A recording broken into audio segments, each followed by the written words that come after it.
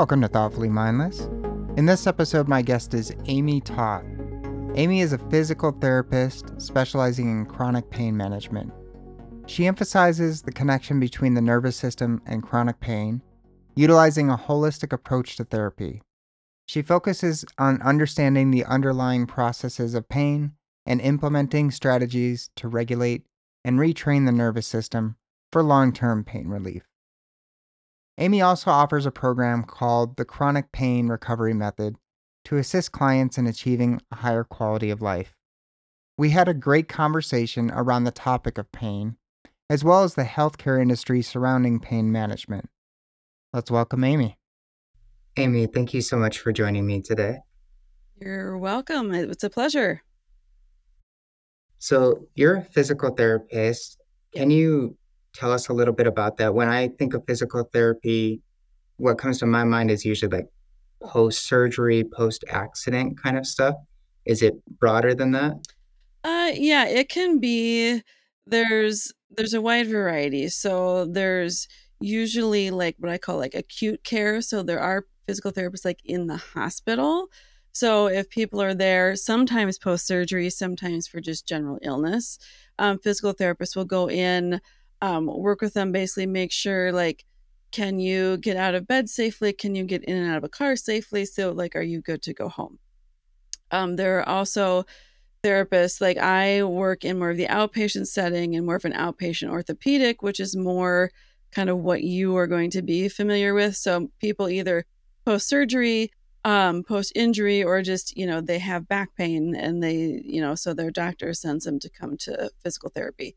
There's also some what we call more of like the neuro or the neurological side. So there are PTs that work with more like post stroke, brain injury, those kinds of things. And most therapists don't cross over just, between kind of the orthopedic and the neurological world, just because they are kind of a lot different skill sets. But yeah, and so it's actually, I think, a lot broader than a lot of people realize. Okay. So, what are some of the common types of chronic pain that you've come across? I mean, most of it is spine related, so either neck or low back, but there's also a lot of more of um kind of the conditions like fibromyalgia, which has become like when I graduated from school, a lot of people kind of like a lot of physicians and other medical providers kind of didn't really think it was a real thing, didn't really think it existed. But now there's been more and more research behind it. So some of those kind of chronic pain conditions that have multiple various symptoms that kind of add together. Okay. So, what's your philosophy regarding therapy? Does it differ than other people in physical therapy? Um, I mean, kind of. Like a lot of I think the challenge overall is people who have chronic pain, who've had pain for a long period of time. The medical system treats them as if it's the same, and as if it's the same like underlying process that's going on, which it isn't. So a lot of times if you working with someone who's had pain for a long time and you try and treat them using the principles that like I learned in physical therapy school of just focusing on, what's your flexibility, what's your strength, what are all these things, oftentimes it either doesn't help or more often it actually flares things up, just because there's some different kind of underlying processes going on. And this is something like when because I graduated from PT school in 1999, this whole process was not really um wasn't really well known, wasn't really well researched, wasn't really out there at all. So a lot of this info and research has come about in the past like 10 to 15 years. So there's a lot of PTs and there's a lot of medical providers who don't necessarily know kind of the new science, so to speak. So the kind of going about it the traditional way, which ends up not being very successful, unfortunately. Okay. And you mentioned you kind of focus on the connection between the nervous system and Yes. chronic pain. Yes. Um, what's the nervous system so everyone knows what Yeah. we're talking about? So nervous system is brain, spinal cord, and then all of the nerves that are kind of branching off the spinal cord that go out to, go out to your fingers, to your toes, to your organs, to your joints, just kind of like to the whole body. And a nervous system is basically kind of like your body's messenger system. So it's gathering information about what is going on in your body and then sending it up to the brain, and the brain's kind of figuring out what it needs to do about it. Okay, so it sounds like that could get pretty complex with dealing with pain. So how do you find where the connection is there? Well, like, yes, it is tricky. What we know, because we know more now about kind of how the nervous system is kind of working or processing differently in the kind of the chronic pain situation.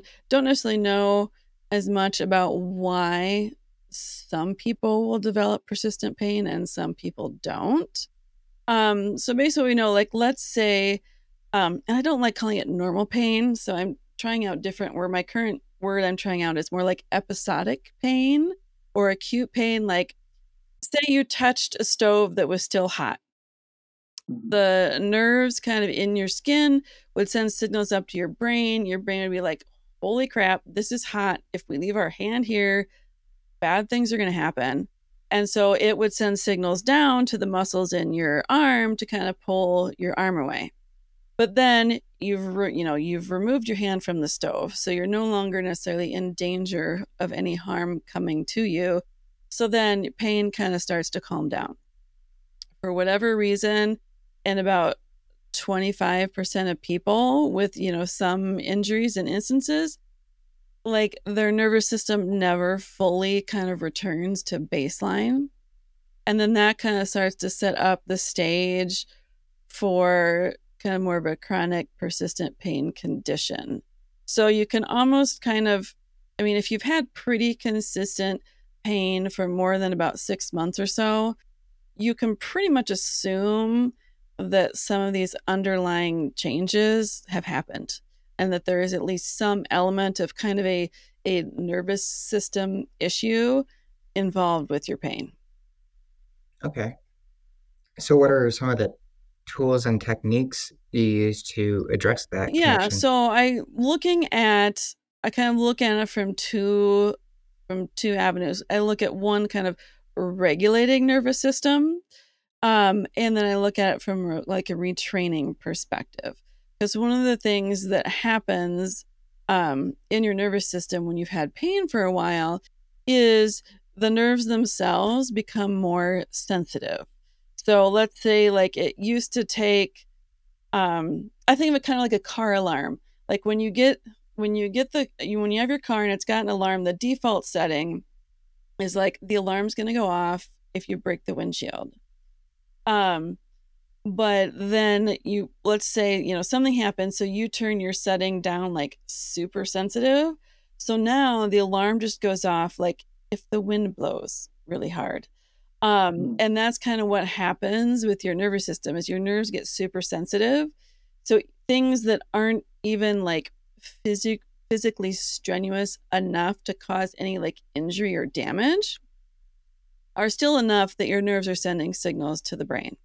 So that's kind of where the regulation piece is, coming in, trying to kind of get your nerves out of that kind of hypersensitive kind of fight or flight state. And so doing things like that, that's where you're kind of focusing like on sleep. Maybe, gentle movement, not like running a marathon or like high intensity exercises, but just like moving your body. In a comfortable fashion. That's where things like meditation might come in and be helpful, or like breath work or breathing techniques, because they're all working at kind of calming, soothing, kind of helping regulate the nervous system. Then there's a whole separate set of techniques that are focused more on like the retraining, because part of what happens in this process is communication between the body and the brain kind of gets a little fuzzy, a little not very clear. And so there's certain techniques you can use to kind of basically try and retrain and kind of improve that communication, which then as a result of that, overall sensitivity goes down and pain levels start to go down because there's better communication. Okay. So when you mentioned meditation, Mhm. and that's something I'm at least a little bit familiar with. Yeah.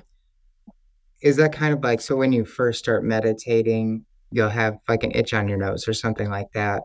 And when you're first starting meditating, it's hard not to just itch it, right?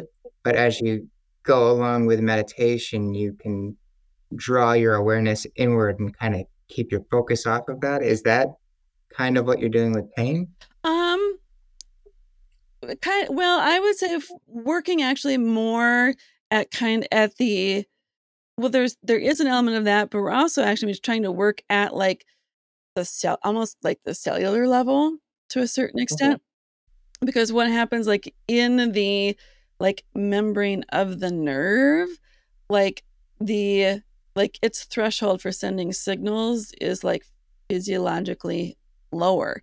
So doing meditation and some of these other things release hormones that actually kind of basically affect the sensitivity of that membrane and things. So, yeah, trying to use some of these different techniques to basically kind of affect the hormone balance almost, but trying to get more of, like, the hormones floating in your system that kind of help decrease the sensitivity of your nervous system. Okay. Could you give an example of like a patient you've worked with to overcome chronic pain and um, maybe it's like someone who had pain for a long time? Yeah. Yeah, so, I mean, like, I've worked with I mean, a lot of it is I mean, a lot of people come in and, like, they've had pain for, like, years and sometimes even decades. Um, and I mean, the first thing I am usually doing is doing kind of a little bit of like education of how, you've had this pain for years. You've tried all of these things. Nothing has happened. Nothing has helped, but like I can kind of tell you why so that that makes sense, and which is in of itself can be like a game changer because you get so many people who have been to all the doctors. They're on meds, they've taken, they've done procedures, they've had injections, they might have had surgery, and everyone is so focused on treating the potential like anatomical structural cause. And if you believe that that is truly the source of your pain, um, then you're probably not really going to believe that there is much of anything that can be done because, you're not going to cure arthritis. You're not going to cure like a degenerative disc disease. You're not necessarily going to cure, some of these other things. So like, why even come to therapy? Because like, what's it going to do? So just kind of explaining that yes, there's these structural issues, but what's really kind of keeping the pain cycle going is some of these underlying processes, with your nervous system and how your body is interpreting what's going on in your body. So, and it's a tricky thing because it's hard to explain to someone how it works without them feeling like you're telling them it's all in your head. Because that's Yeah. kind of like just how the process works is the signals go up, the brain kind of filters them, decides what to do, and then sends things back down. But the concept that your pain itself is 100% real, but it is also 100% um, produced and determined like by your nervous system is a challenging but like critical concept to get across. Because you kind of have to understand how something works before you're going to try to fix it. So that is usually where I start. But like I say, when I think of like one of my most recent clients, he'd had like low back disc issues since probably like his early 20s, and he's now like in his early 50s. And pretty much is like his wife told him he needed to try this. So he wasn't overly convinced from the start that this was going to be at all helpful.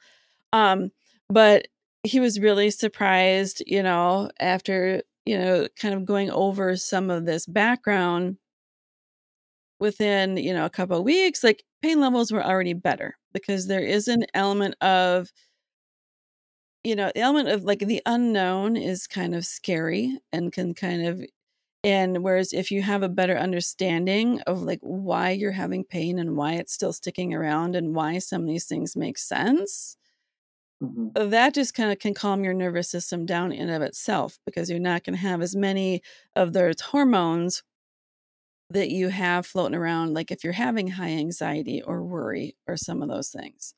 So and it surprises people a lot usually how just like knowing kind of what's going on is helpful. And then we moved on from that into some more of the kind of the regulating pieces. So kind of focusing on sleep to me is like the really big one because sleep affects so many aspects, not just your nervous system, but just like life is harder if you're not sleeping. Plus, it makes pain a lot worse. So I think just even the combination of kind of understanding some of the science around how it works and making like a concerted effort to improve kind of sleep habits and sleep quality, that in itself has a pretty big impact. Once he quit drinking, energy drinks at like 4 or 5 in the afternoon, and kind of changed what he did. Like if he'd wake up at night instead of getting up and, doing something for 2 hours, kind of changing some of those habits to improve sleep was kind of like another big step, in reducing pain levels. And then adding kind of the third piece of the retraining. I mean, does pain go away completely? No. Are you going to be able to do things that you did when you were 20 without pain? No. Um, but are you going to be able to get back to doing the things that you enjoy doing? And can you, do the things you need to do with less likelihood of a massive flare up? Yes. Okay. Yeah, so I was going to ask, are there limitations to what it can do? Like, for instance, I have a ruptured disc Yep. or something, a herniated disc Hmm. on my elbow. I think that might be the same thing, but um, so there's definitely a physical Yeah. component to it. I do understand that stretching more, doing certain things like that are going to help, but like how well can someone like me expect to feel after a certain amount of physical therapy? Well, first, how long has it been going on? I'm 38 and it started when I was probably 17, so 21 years. Um, some of that's going to kind of depend. That will depend. It depends on because I mean, a couple things. That's another kind of, I think, misconception, like amongst not even just people, but like, I mean, physicians and all these things is imaging does not necessarily correlate with like symptoms or pain. Because you can take a room full of people who have no pain, give them all an MRI, and about 30 to 40% of them will have like abnormal findings of like a bulging disc or a herniated disc. So there's so many other factors that go into determining how symptomatic it's going to be that one, I think sometimes people get stuck on well, my MRI showed this, so obviously that means like I'm going to have, that's why I have pain and that's why my pain is never going to go away. There's not a really great correlation between that.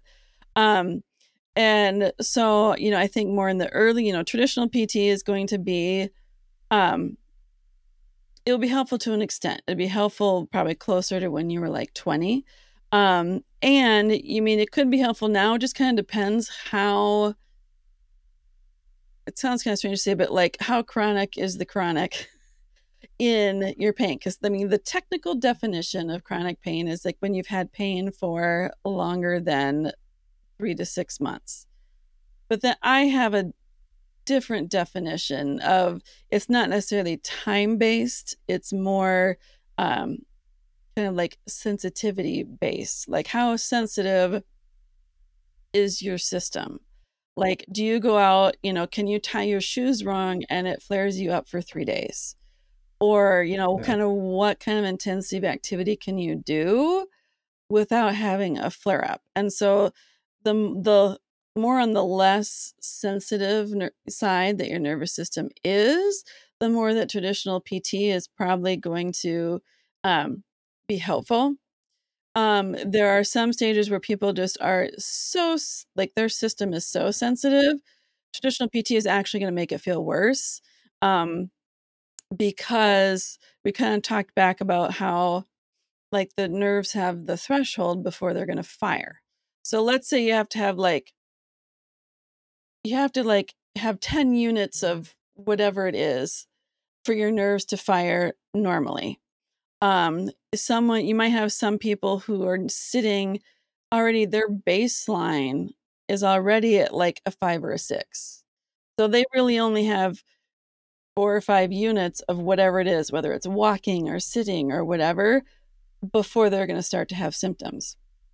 You might have some people who are sitting more at a baseline of like 2 or 3. So they've got a lot more wiggle room. So the people whose nervous systems are sitting at that higher threshold, it's not going to take much to set them off. So you go send them to traditional PT and have them ride the bike and try and do all these strengthening things. Like, they're going to be flared up in like 2 seconds.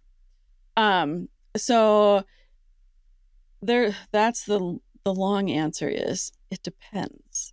And I think you can tell it too by like just how much are you like doing your daily, like how much is your daily life already affected by pain? Like, is that the first thing you think of when you wake up in the morning? Are you adjusting your life and your schedule based on how it's going to affect your pain? If you're into that kind of stage of persistent pain, you're gonna be better off starting with more of like a nervous system based approach versus Okay. like, well, no, just every time I go do this, then it bothers me for a week. Or it's not unless I do that, then that's gonna respond a little bit better to kind of traditional physical therapy kinds of things. Okay. You mentioned sleep being pretty Yes. important. So, how do you help people get better sleep? Good question. It's a tough one. Because there is that cycle of it hurts, so then you don't sleep well, and then when you don't sleep well, that physiologically tends to increase pain levels, so then you're not gonna sleep well still. So, what I'm usually focusing on first is like getting into a routine, because when you've had pain for a long time, I kind of think of your brain has kind of turned into a helicopter parent. It wants to know, like, and it's trying to protect you from danger. So it wants to know what you're doing, when you're doing it, how long you're going to do it for, and what's the likelihood that this is going to cause pain or cause problems. So, when in terms of sleep, if you can set a pretty consistent bed like time that you go to sleep, and even just like a little bit of a routine leading up to that, even like 10 minutes or so, your brain starts to recognize, okay, this is the time we go to bed every night. Okay, you're doing this, which means we're going to sleep now. Like, it starts to be like, okay, we know where you are, we know what you're doing, we know that this isn't something we have to worry about. So we can kind of settle down a little bit. So just kind of establishing that consistency can calm the nervous system down a little bit and help promote better sleep. Plus, just in general, there's just overall kind of sleep habits that are good in terms of like, the caffeine and screen time, within a certain, period of time going to bed, and those kinds of things. But to kind of specifically target more like nervous system, I focus a little bit more on that nighttime routine. Okay.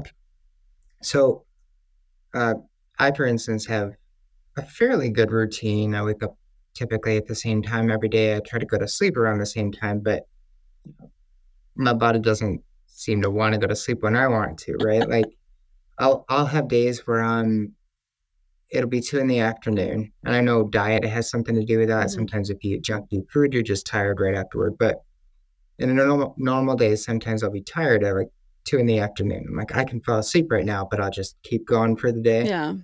Then when it comes to actual bedtime, cannot sleep. So what do you recommend in those cases? Um, Good question. I think, that's one I still kind of debate a little bit because there are some people that say if you're in bed and you can't go to sleep, within like a half hour, you should get up and do something. And then there's other people say that, like, well, if you do that, you're like training your body to like get up and go do something. Um, Versus so you should just kind of like stay there and do other kind of like quiet, calming things until you fall asleep. I don't really quite know the right answer on that one. I haven't really seen any research like one way or the other. So, what I tend to tell people is start off with trying to do something like calming in bed, preferably like non-electronic. So maybe music, maybe reading if it's like an actual book. Um, Try that for a while. If you're getting to a point where it's like physically uncomfortable to be laying there, then maybe kind of get up and try and see what is the minimum amount of like being up and moving you can do, and then try getting back into bed and kind of starting that attempt to go to sleep again.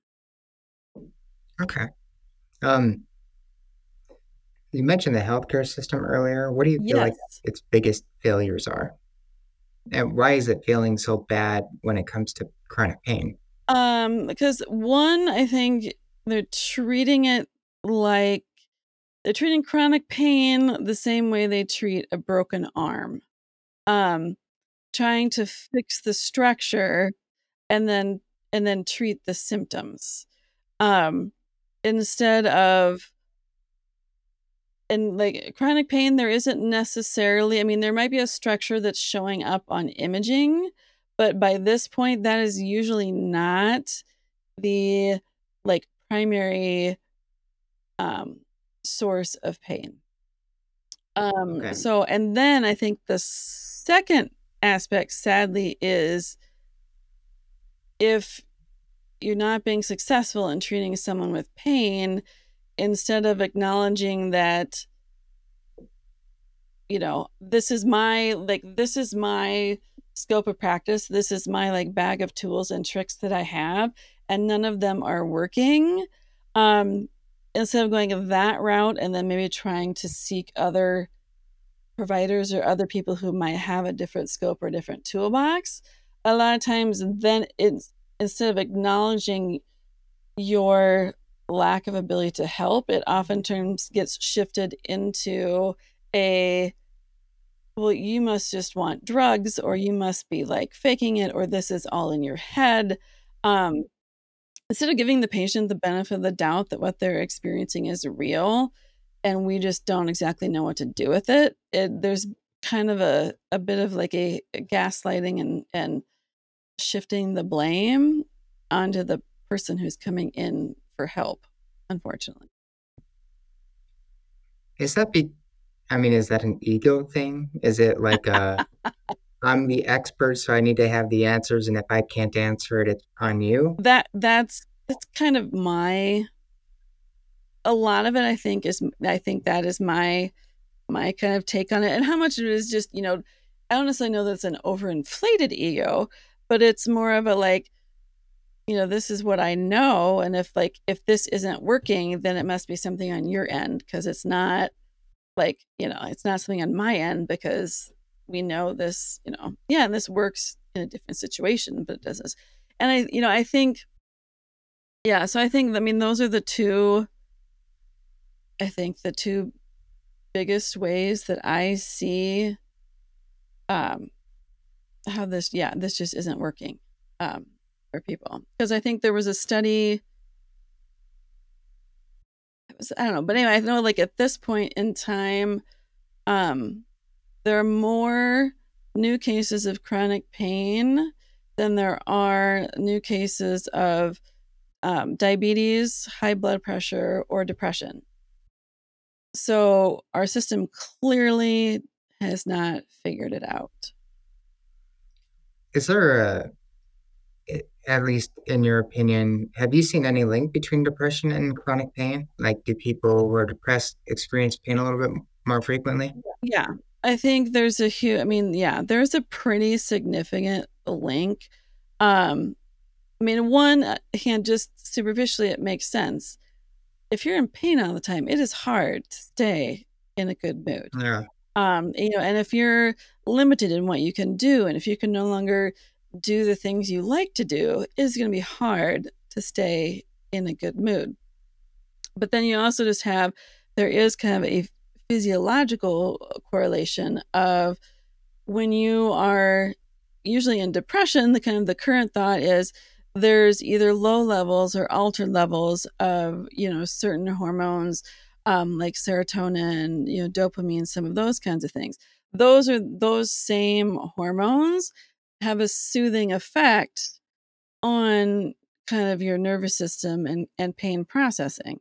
So if you have less of them floating around because of a depression or other kind of mental health diagnoses, then you're naturally probably going to have, if you already have a pain condition, you're probably going to have more pain because you don't have as much of those things floating around to help calm your nerves either.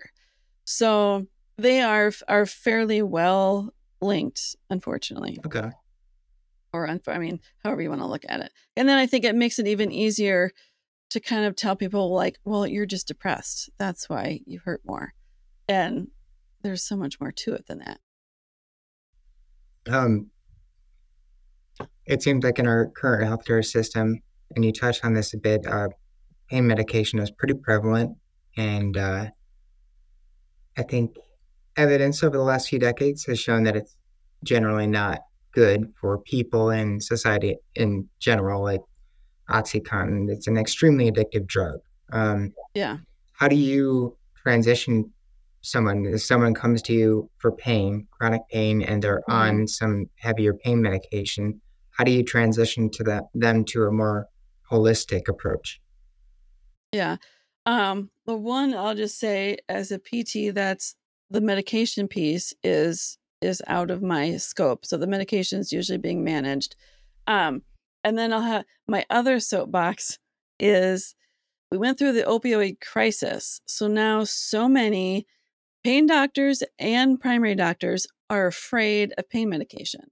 So there are so many patients who have been on, heavy duty meds for years, sometimes decades, and they're going to their doctor all of a sudden one day and being told, we're not going to prescribe it to you anymore. Mm, You can't have been on those meds for that many years and go cold turkey without serious like challenges and withdrawal and those kinds of things. So I think that since so many people are going the opposite end of wanting to prescribe meds, I think that's a whole nother issue in of itself is how do you do that ethically without just cutting people off? Because people are getting cut off and I don't think that's the right way to go either.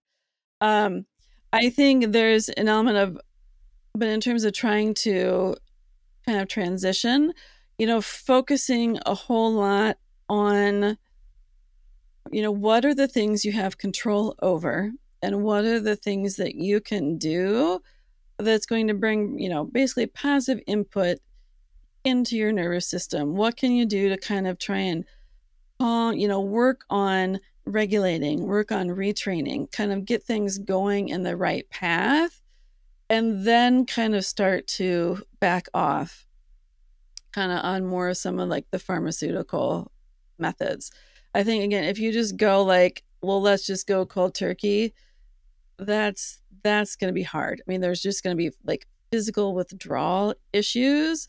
Pain's going to like skyrocket, and then your ability to actually try and get a good plan and system and techniques and tricks in place is that much more difficult because when you hurt so much, you one sometimes physically can't do things, and there is an element of like cognitive change. Like when you have pain, that ends up when you've had pain for a long time, that takes up a lot of brain space to basically be dealing with pain all the time. So there's less brain space for other things like, you know, math problems and like high. So that's why a lot of people who are in pain also talk about kind of a brain fog Mm. or memory issues, is because the brain just doesn't have as much space for that stuff anymore because it is so like spending so much time and energy on dealing with the pain. Yeah.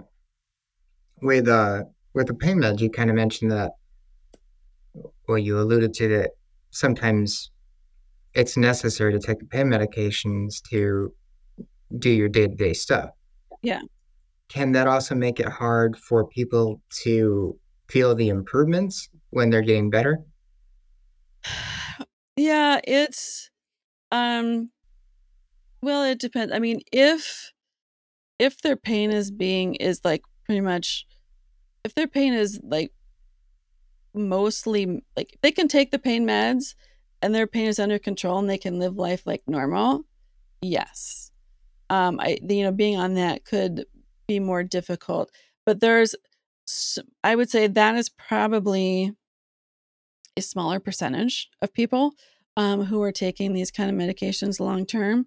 Most people will, I mean, they will take their pain meds because it takes the edge off enough so that they can kind of function, but not to the point where they're living life like they don't have any pain. So in that instance, where most people are, I mean, they still definitely have symptoms. They can start to notice because they will notice. Well, I used to only be able to sit for 10 minutes, before my pain flared up. Now I'm sitting for like 15 to 20. Okay. So majority of people will be able to notice. It is slow and it is small improvements. Um, but you also have to think, the longer something's been going on, the more time it's going to take for it to kind of start to resolve. Okay. So if someone came to you with chronic pain, Mhm. what would be some general advice that you gave them? Um, and what advice might you give them to like avoid certain things? Um, I usually will give kind of a general kind of activity tolerance guidelines because, when you're in a persistent pain state, your nervous system is more sensitive. So things that aren't physically strenuous enough to cause like harm or damage are still going to be enough to send a signal and your brain to interpret it as pain.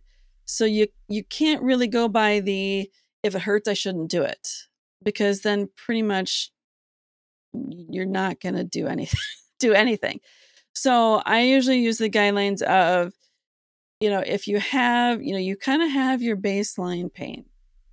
If you can do something and it maybe bumps it up by a point or two, but when you stop that activity, if it calms down within about an hour, that's kind of an okay like response to that activity. If you do something and your pain like doubles and it lasts like for the next, all that day and into the next day, then we know that was a little too intense. Okay. That doesn't necessarily mean you have to not ever do that thing again. But let's say you did it for an hour, maybe you should try doing it for a half hour because there is usually kind of a threshold at, which you can do that's not going to send you through the roof. And then you get your body and your nervous system used to that level of activity. And then you bump it up. You don't double it. You might add like 5 minutes instead of trying to go back to that hour again. But it's all about kind of, and which is kind of hard because people in pain oftentimes try not to pay attention to it. So it's a balance of like, you kind of need to pay a little attention to it.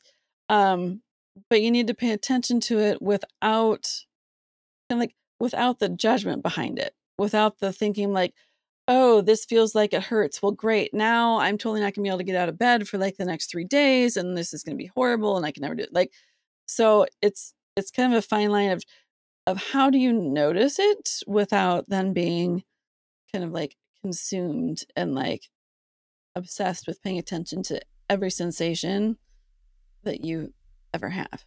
Okay. So stretching can Mhm. help with pain on the physical side.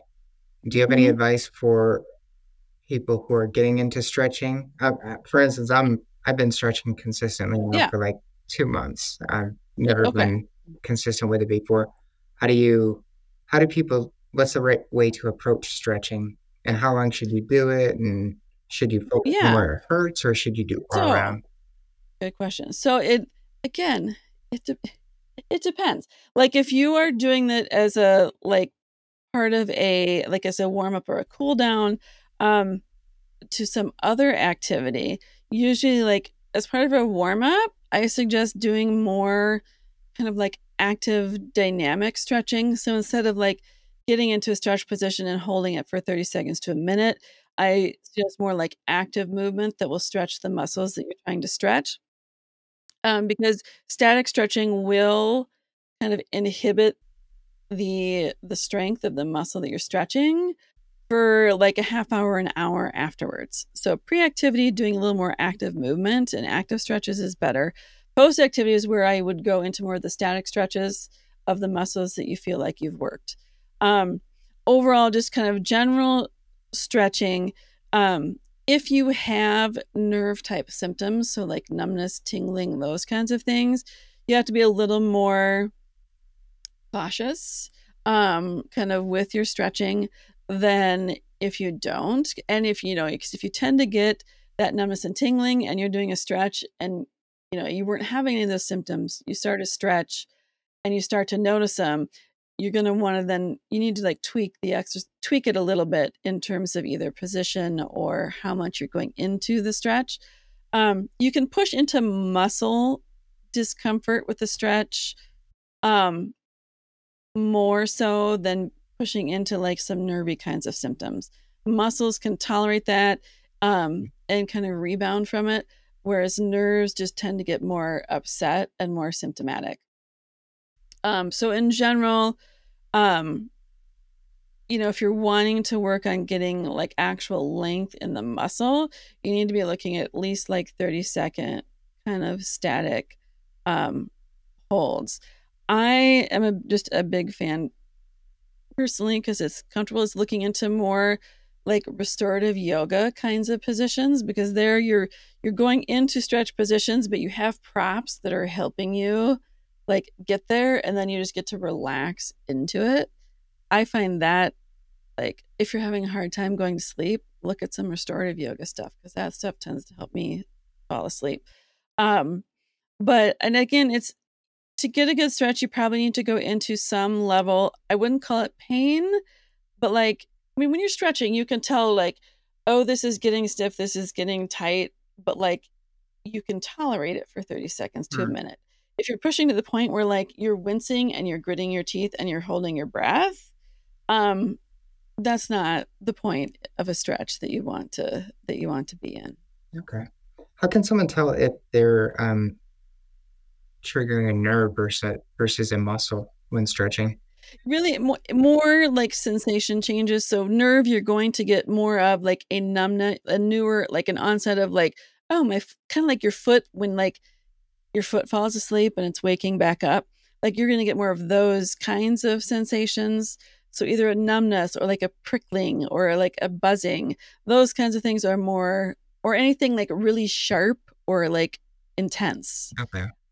would be more of a nerve, whereas a muscle is gonna you're gonna feel it more usually in the entire length of the muscle, and it really just is more kind of like that, like, um a tension or a discomfort versus like a change in sensation. So nerves are usually involved with the like it just feels different. It's numb or maybe it's burning or maybe it's prickly. Okay. If someone's feeling like if someone's doing hamstring stretches, right? Mhm. And they feel like they're getting nerve sensations. could their nerves increase in flexibility still over time? It's a little it made it good question.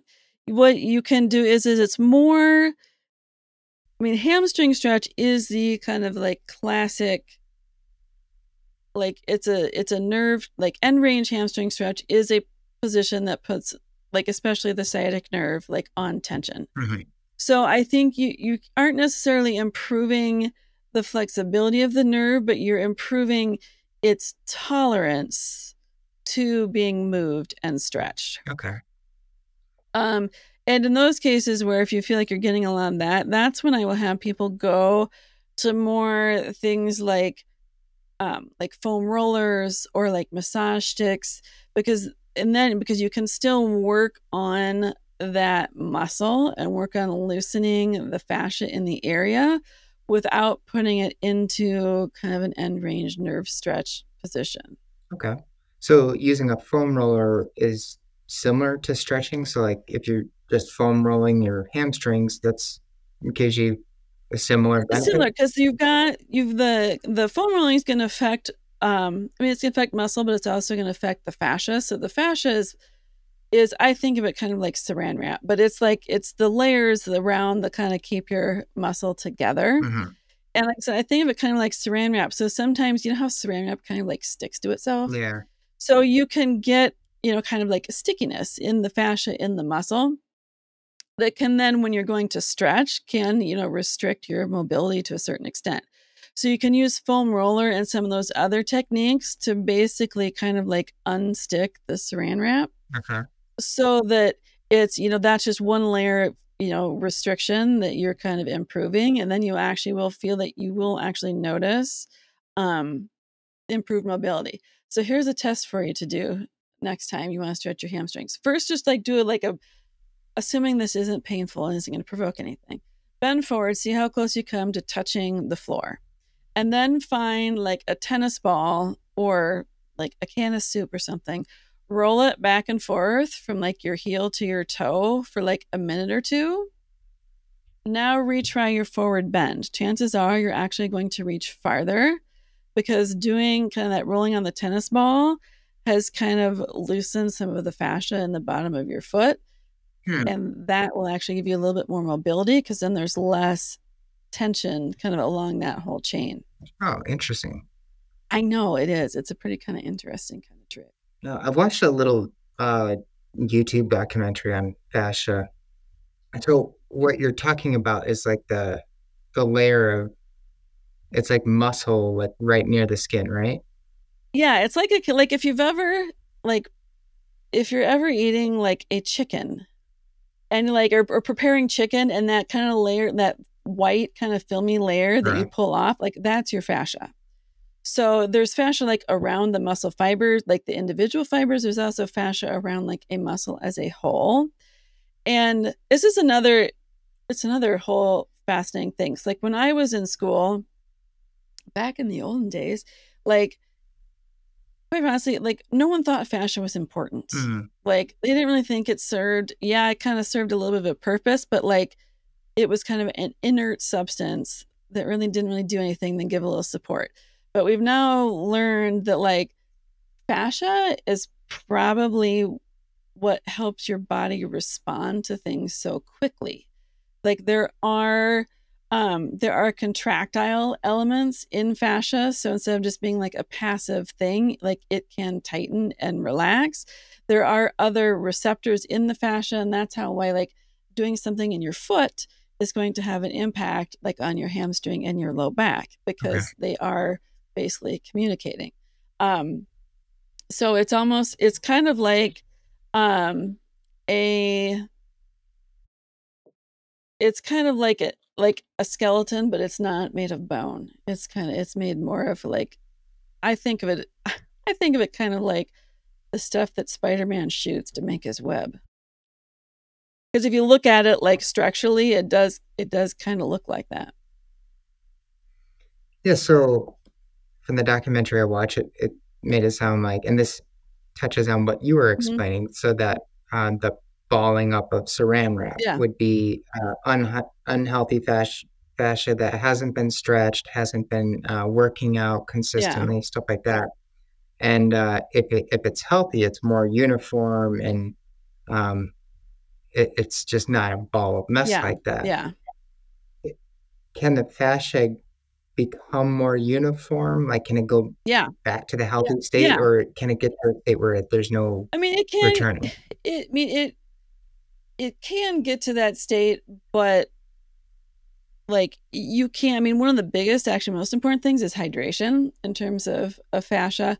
Um But I mean, like if you took someone, who like take an elderly person who is wheelchair bound and isn't really getting any movement, yeah, their fascia is probably not going to be in a healthy state. It's probably not going to get better because they're not all of a sudden going to start walking and moving again.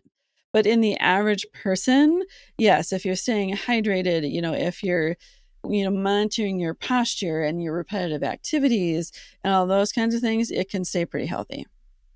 Okay. You mentioned uh, arthritis earlier, Yes. and people get arthritis in their joints pretty typically, like Yes. knees are a big one. What do you recommend for somebody who has arthritis on their knees that's making, that's limiting their physical ability, but they want to stay in shape, they want to go for walks, they want Yeah. to be more active, but they're just so limited by Yeah. that knee arthritis? I mean, and the most important thing to keep in mind is, um, having a arthritis doesn't in of itself have to be painful because you can have, I mean, most people start getting, because arthritis is basically kind of normal wear and tear that happens to your body, um, as you age, unfortunately. Um, but it doesn't necessarily have to become painful. One, I think your overall other health and issues can play an important factor. Like if you have diabetes or if you have other medical conditions, managing those will be important to kind of your ability to do things. Um, Otherwise, basically you can, if you maintain flexibility and you maintain strength, then your joint is going to be supported. There's going to be less pressure and less strain on your joint, which ultimately will most likely lead to, less pain. But you can't go from 0 to 60. Like you can't, depending on how painful things are, you don't wanna go and, like, hit the gym or, walk for an hour. You have to find you have to you kinda have to play around and kind of discover what your baseline is. Like, how much of the things you wanna do and experiment a little bit with, like, how much of that can you do without making things worse? And then you Hmm. start there and move your way up. Because that's another thing about pain is it ultimately kind of becomes a learned response and a learned pattern. So if you're always pushing into significant levels of pain, kind of like if you've ever heard of all those, who is it? Is it Pavlov that did the thing with the dogs where like he'd ring the bell when he Yeah. was feeding him and eventually he'd just ring the bell and they'd start to slobber? Like your body kind of does the same thing. If it gets used to the fact, like, every time you do this activity, it's going to hurt, like, it kind of it those pathways become basically more ingrained and more learned. So, you don't wanna continue Right. to push into it because then you're just gonna reinforce that pain process. So, it is important to kind of find your baseline and, like, Okay. gradually, slowly work from there. I got you. So, like, if 20 minutes of walking is hurting your knees, maybe go to five Yeah. minutes or 10 minutes so that you're training Yep. your brain to realize that, oh, this isn't a bad experience. Exactly. This is positive. And then Yes. maybe after a little while, you can work your way up to 20 Yeah. and then that wouldn't hurt anymore. Yes. And in general, with arthritis of like either like back, hips, knees, like doing stuff in the water is a great place to start to get some Hmm. movement and activity because if you're into your waist, you're unloading your joints by about 50%. If you're into your chest, you're unloading your joints by about 75%. So you can get some more movement and some more exercise in a kind of a less, strenuous environment. Okay. Earlier you mentioned that stretching before like lifting weights or stuff can make you actually weaker. I'm happy you mentioned that because I read a couple of years back or a few years back that stretching before like lifting weights can actually make you a little bit more injury prone. Yeah, because and it depends, like, it can because let's say, I mean, if you're trying to, strengthen your legs, if you do a bunch of static quad stretches or hamstring stretches, those muscles aren't going to be working as well Yeah. when you go to lift. But on the other hand, like, let's say you can sometimes use it to your advantage. It's like, let's say when you're running or when you're doing other things, if you know that you, like, tend to overuse, like, your hip flexor muscles, then you might actually want to stretch them statically beforehand, because then they won't be able to work as well and you won't be kind of have the ability to kind of overuse them as much. So you can kind of use it in a targeted fashion as well. But yeah, if it's something you're wanting to go do heavy duty lifting with, do not statically stretch it beforehand. What's the most surprising thing that you've learned about chronic pain in your career? I mean, just how much pain and so many things in your life in general are, like, determined by your brain. Um, and, like, if your brain thinks something is true, it's gonna filter out it's gonna, one, notice the thing it's gonna notice the things that support your belief, basically. It will filter out things that don't necessarily correlate with your belief. But then just, like, the things it can make happen. Like, they've done studies on prescription medications, not necessarily pain medications, but where, like, it's the same drug, but you have in one group, the doctor says, "I want you to try this drug. I think it's gonna be great. It's gonna work for you. It has very few side effects, blah, blah, blah, blah, blah." And then the other group gets told, like, not really sure if this is gonna work, but we'll try it anyway. But then, like, you might wanna watch out for these things because it tends to have some side, like, the people who kind of are told that it's going to help and it's going to be effective, like, they physiologically process and utilize the drug differently and tend to Hmm. have a more of a positive effect from the people who were basically told it might or might not work and you're probably gonna have a lot of side effects. So, like, there is, I mean, pain the definition is it's a sensory and emotional experience. It is a mind and a body thing. It's not totally one, it's not totally the other, but I think it's just kind of like it's amazing, like, the stuff that your brain does. It's just crazy. Yeah. What do you find to be the most challenging part about working with people with chronic pain? Um, I mean, there's a couple things. I mean, there is, if someone's had a total knee and they're coming to me, there's a pretty straightforward, like, oftentimes the surgeons even have protocols. You should do these exercises at this point, do these exercises in the first week, do these exercises, at week 2. And there's a pretty normal and kind of expected process and a normal and expected improvement. And the person coming in understands, I had a knee replacement. These are the things I need to do. When you have someone coming in with chronic pain, one, their understanding of the problem may not be totally accurate because they may be focused on more like, you know, the x-ray shows I have this, the MRI shows that I have this.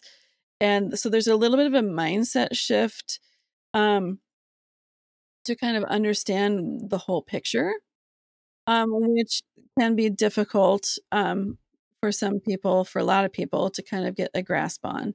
There is no protocol. There is no guarantee that, like, if I try this one thing with you, it's going to work, but and that same thing is gonna work for the next 5 people with the same thing. So, there's an element of, like, trial and error. There's an element of having to have a large toolbox, because the thing that's going to work for one person is not going to work for another person. Then I think just there's, but even before all of that, there's like a hope factor and a trust factor. Um, a lot of people have been through the ringer, so their ability to hope or believe that there's anything that's going to help, um, is I mean, that's one thing to address. And the fact that, they've been to a ton of different providers, some of which who haven't been helpful or haven't been nice. Mhm. So how can they trust that that I'm someone who knows what I'm doing, that I'm someone who cares, that I'm someone who um is actually going to be able to help make any difference, because they haven't gotten really any help from anywhere else before. So, there's kind of a lot of factors that can make it, a lot of factors that just from the get go that I have nothing, that, I don't have any necessarily control over, like off the bat, that can make it more challenging. So, our current healthcare system generally prioritizes symptom treatment rather than the underlying cause. So, how do you create that paradigm shift for people? It's tricky. This is where you have to do a lot of kind of reading and sensing of the person. And if you look into like, I think like motivational interviewing or behavior change, they kind of talk about like stages of readiness. So there's like the phase where you're not having it at all. There's the phase where you're thinking about it, and there's like phases like where you're ready to go. You have to be able to gauge a little bit where the person is, because if they're in the phase where they're not open to considering anything else, I can talk till I'm blue in the face, and it's not gonna make a difference. Um, so one, there's an element of gauging readiness, and then depending on where they're ready, I kinda have to, like, pick and choose, like, what little pieces of info that I kind of throw out there that I think are gonna resonate with them the most. So maybe it might be, um well, have you ever noticed that, like, when you're stressed out, like, your pain is worse? Well, I can explain why that is, because when you're more stressed, you have more cortisol in your system. Cortisol is like a nerve sensitizing hormone. So when you're stressed, so kind of picking what I think is going to resonate with them most, and try and throw in like the tidbits of info and science that kind of support this mindset shift. And you have to kind of get a little bit of buy-in, and then you can kind of start kind of adding in more and more. And then when they start seeing results, and that kind of starts to reinforce the thought of like, okay, like this does make sense. This is working. Like it's a tricky process. Okay. Yeah. Um, we have a world that seeks quick fixes for everything. How do you Yes. how do you talk to people and convince them to pursue a more holistic, long-term approach, um, instead of just wanting that quick Yeah. fix? I want this to be done right now. Yeah. I mean, I would say, for the most part, most people who have chronic or persistent pain recognize this isn't just going to go away completely, and it's not going to go away completely overnight. Um, so that is helpful. I think the other thing that is just, you can't just throw everything at somebody all at once. Like getting through the day for a lot of these people is hard. The thought of adding, even 5 minutes of something that they have to add to their day can sometimes feel overwhelming. Um, and again, like I said, getting that hope and that trust that there actually is anything that can be done. Um, so I gotta try and lay out the big picture of like, you've had this for a long time. It isn't gonna go away. Like, the longer you've had something, kind of the longer it takes to get better. But I also will throw in like, it's kind of like a diet. Like, you don't necessarily have to make any huge, big, massive changes. But if you start to make a bunch of little ones, that can kind of all build up and have an impact. But again, also, some of it just comes back to kind of gauging their readiness for it and kind of figuring out what stage are you in. So, what little pieces of info can I what seeds can I plant that will kind of move you along to that kind of next step of being ready? With the healthcare industry, hmm it has a lot of failures. Do you feel like things are moving in a positive direction, or do you feel like it's just stagnant? Um, Good question. I mean, there are more and more providers who are kind of learning and understanding um kind of how pain works and kind of the changes that need to be made to address it. So I would say like, kind of on an individual level, yes, it is moving forward. There are more people who are um learning how this works and changing how they practice things. On a systemic level, not really. Um because I mean there've been multiple studies that look at mostly I think it's been in the knee, like knee arthroscopic surgeries where they have had two groups, like one group actually has the procedure that they think they're getting.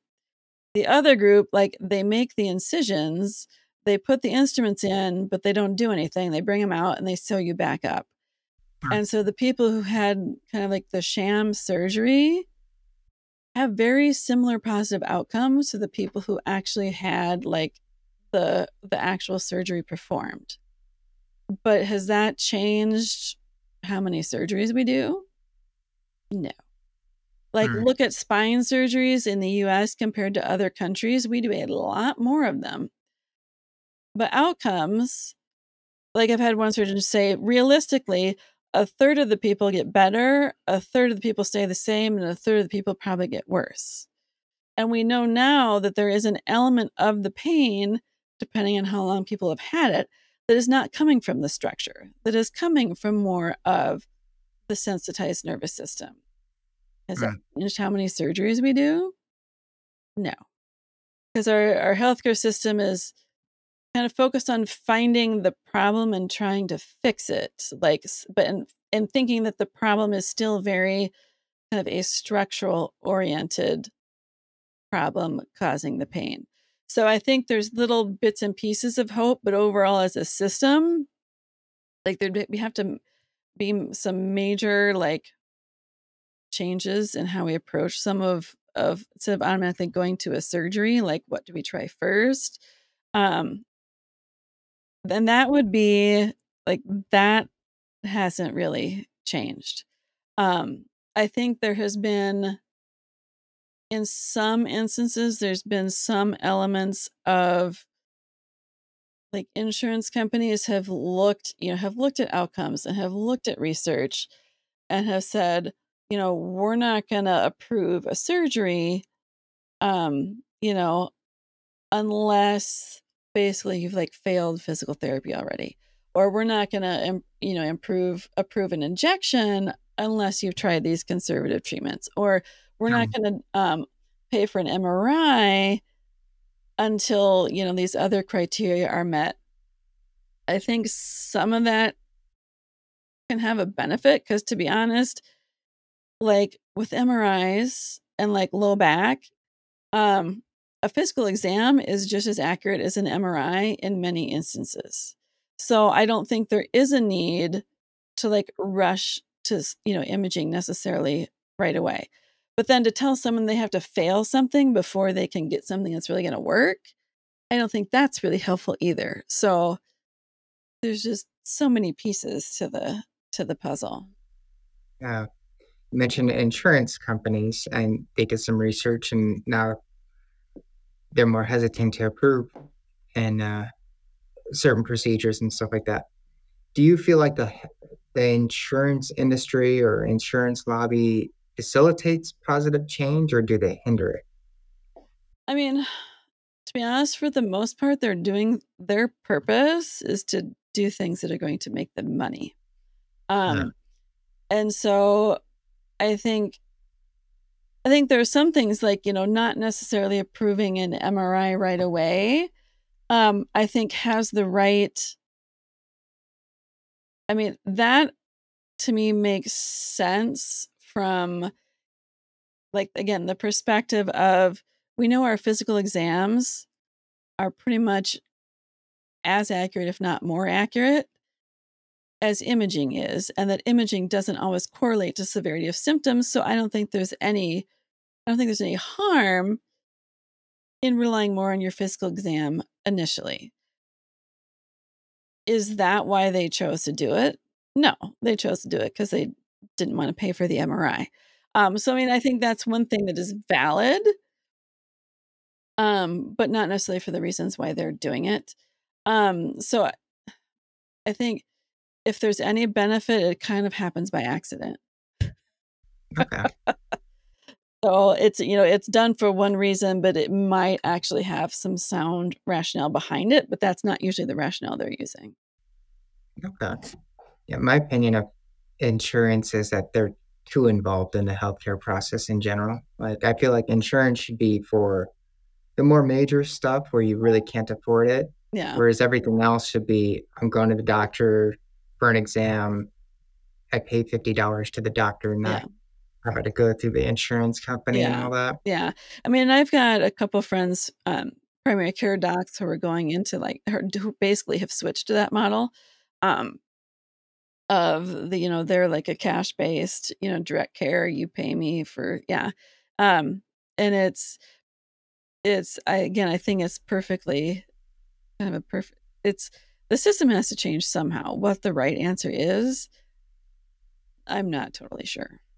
Um, what are some what's some research or literature that you would recommend somebody with chronic pain look into? Anything that you can read by Lorimer, Lorim, I can't remember if it's E-R-O-R, Mosley, Moseley. He is a physical therapist basically turned pain researcher, and he is one who has done a majority of the research on a lot of these things, and he actually has a few several, like, books that are actually written, they're actually kind of funny, but they're written, like, so anyone can understand them. They're written, for people who have pain, not just clinicians. Um, so any of his books will kind of explain some of this, like, neuroscience stuff in a way that makes sense, with a lot of kind of real world, like, examples. So that is one, like, he does a lot of research, but he also has kind of several, books for just kind of lay people or whatever you wanna call it, to kinda understand how all of this works. The last question I want to ask is, let's say somebody is about to get surgery. Mhm. They've been in the, seeing a doctor, and they're about to get spine surgery or something like that. And you've already gone over the statistics: 33% chance nothing changes, Yeah. 33% chance it gets worse, 33% chance it gets better. What would you say to them to maybe have them consider physical therapy or something else? Yeah. Well, I mean, overall, like, again, that's a little bit of a fine line because if I have the sense that they truly believe that this is the right thing to do and that this is going to be helpful, we know from, like, the placebo effect that, like, if they think it's gonna work, then I'm gonna support them in thinking that it's gonna work because the odds that it will work increase. But Right. there are some cases, Where I think, yeah, where I think it is just a horrible idea. um, Yeah. it's tricky because I you can't say anything that they're going to interpret as disagreeing with their other providers because that could create a whole mess. Um, I usually then at least try to advocate of like, well, you want to make sure that you address these things as well because they are going to like optimize your recovery. Sometimes I will have said, kind of depending on the time frame, is like, this is a pretty invasive thing. If you haven't given these other things at least like this amount of time to work, um, you know, if it was me, I would think I would try the less invasive approaches for an appropriate period of time. If you've only done this one thing for like a week is not long enough to see improvement from doing like X technique. You really need to give it this length of time. Um, and so that's oftentimes how I will approach that is like, how much time have you given to these other things? And really, this is how long it takes for that stuff to work. But yeah, that is another kind of tricky that gets into a lot of not, a lot of unfortunately like political aspects within the system that you're working in as well, because you're supposed to be trying to upsell the providers and the surgeons and not say that I think that's the worst thing that they could do. Yeah. So Yeah. it's another tricky one. I do have another question actually Yeah. is how can people identify when they're just being sold something versus when they're actually being offered a true remedy? Um, Good question. I mean, one, if it's like if someone like if it sounds too good to be true, it probably is.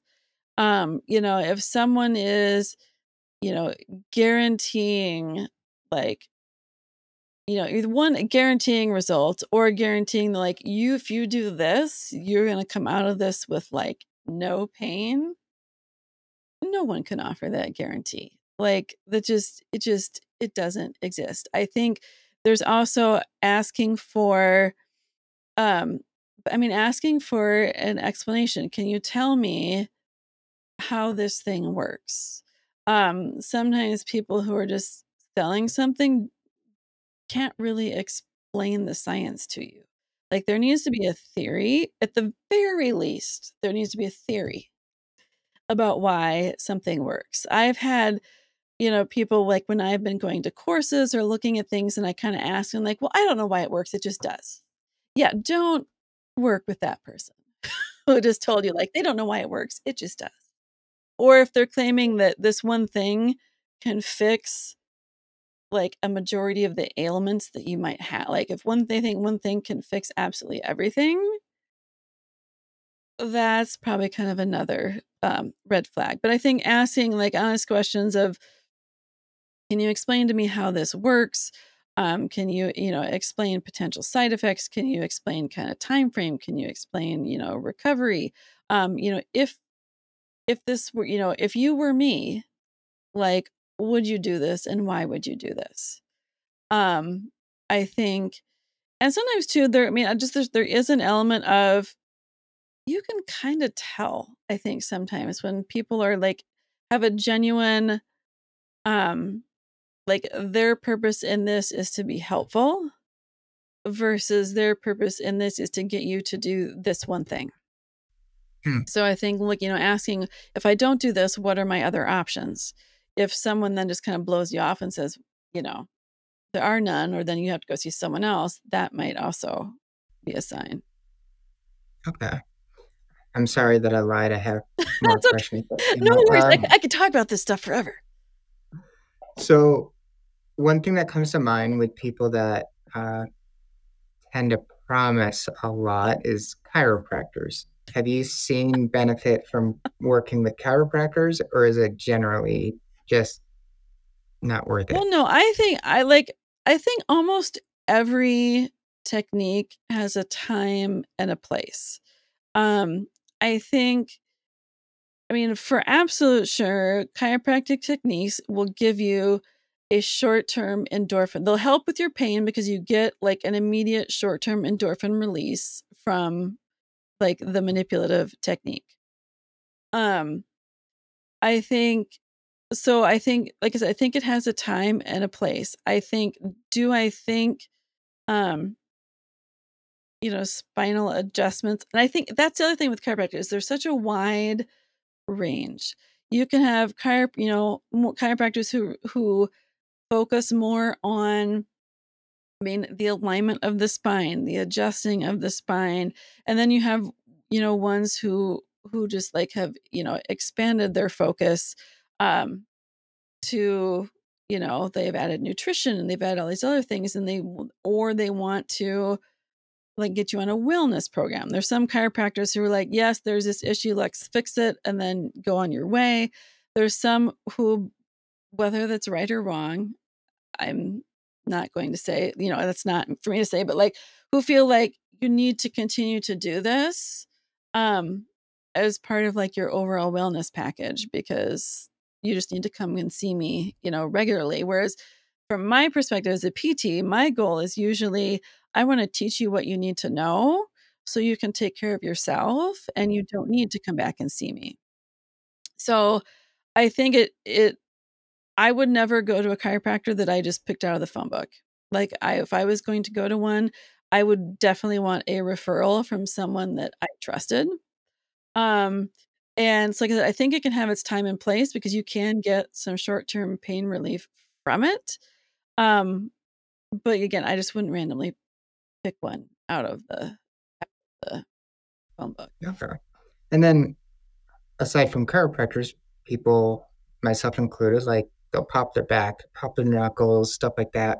Do you feel like that hinders physical therapy's benefit, or does it not impact it at all? No, I mean, a lot of people who feel the need to kind of pop joints, a lot of them have a kind of they're more on like the hypermobile or excessively flexible side. And a lot of times the reason they're doing that is because, if you have more kind of an excess of mobility in your joints, then a lot of times they might kind of feel stuck or they might feel like they're out of place. And you might feel like you need to do that to kind of get them like back in place, so to speak. So what I will usually tell people is like, if something is feeling like it's stuck or, whatever, and you know that like if you do that popping, things feel better, like that's okay for now.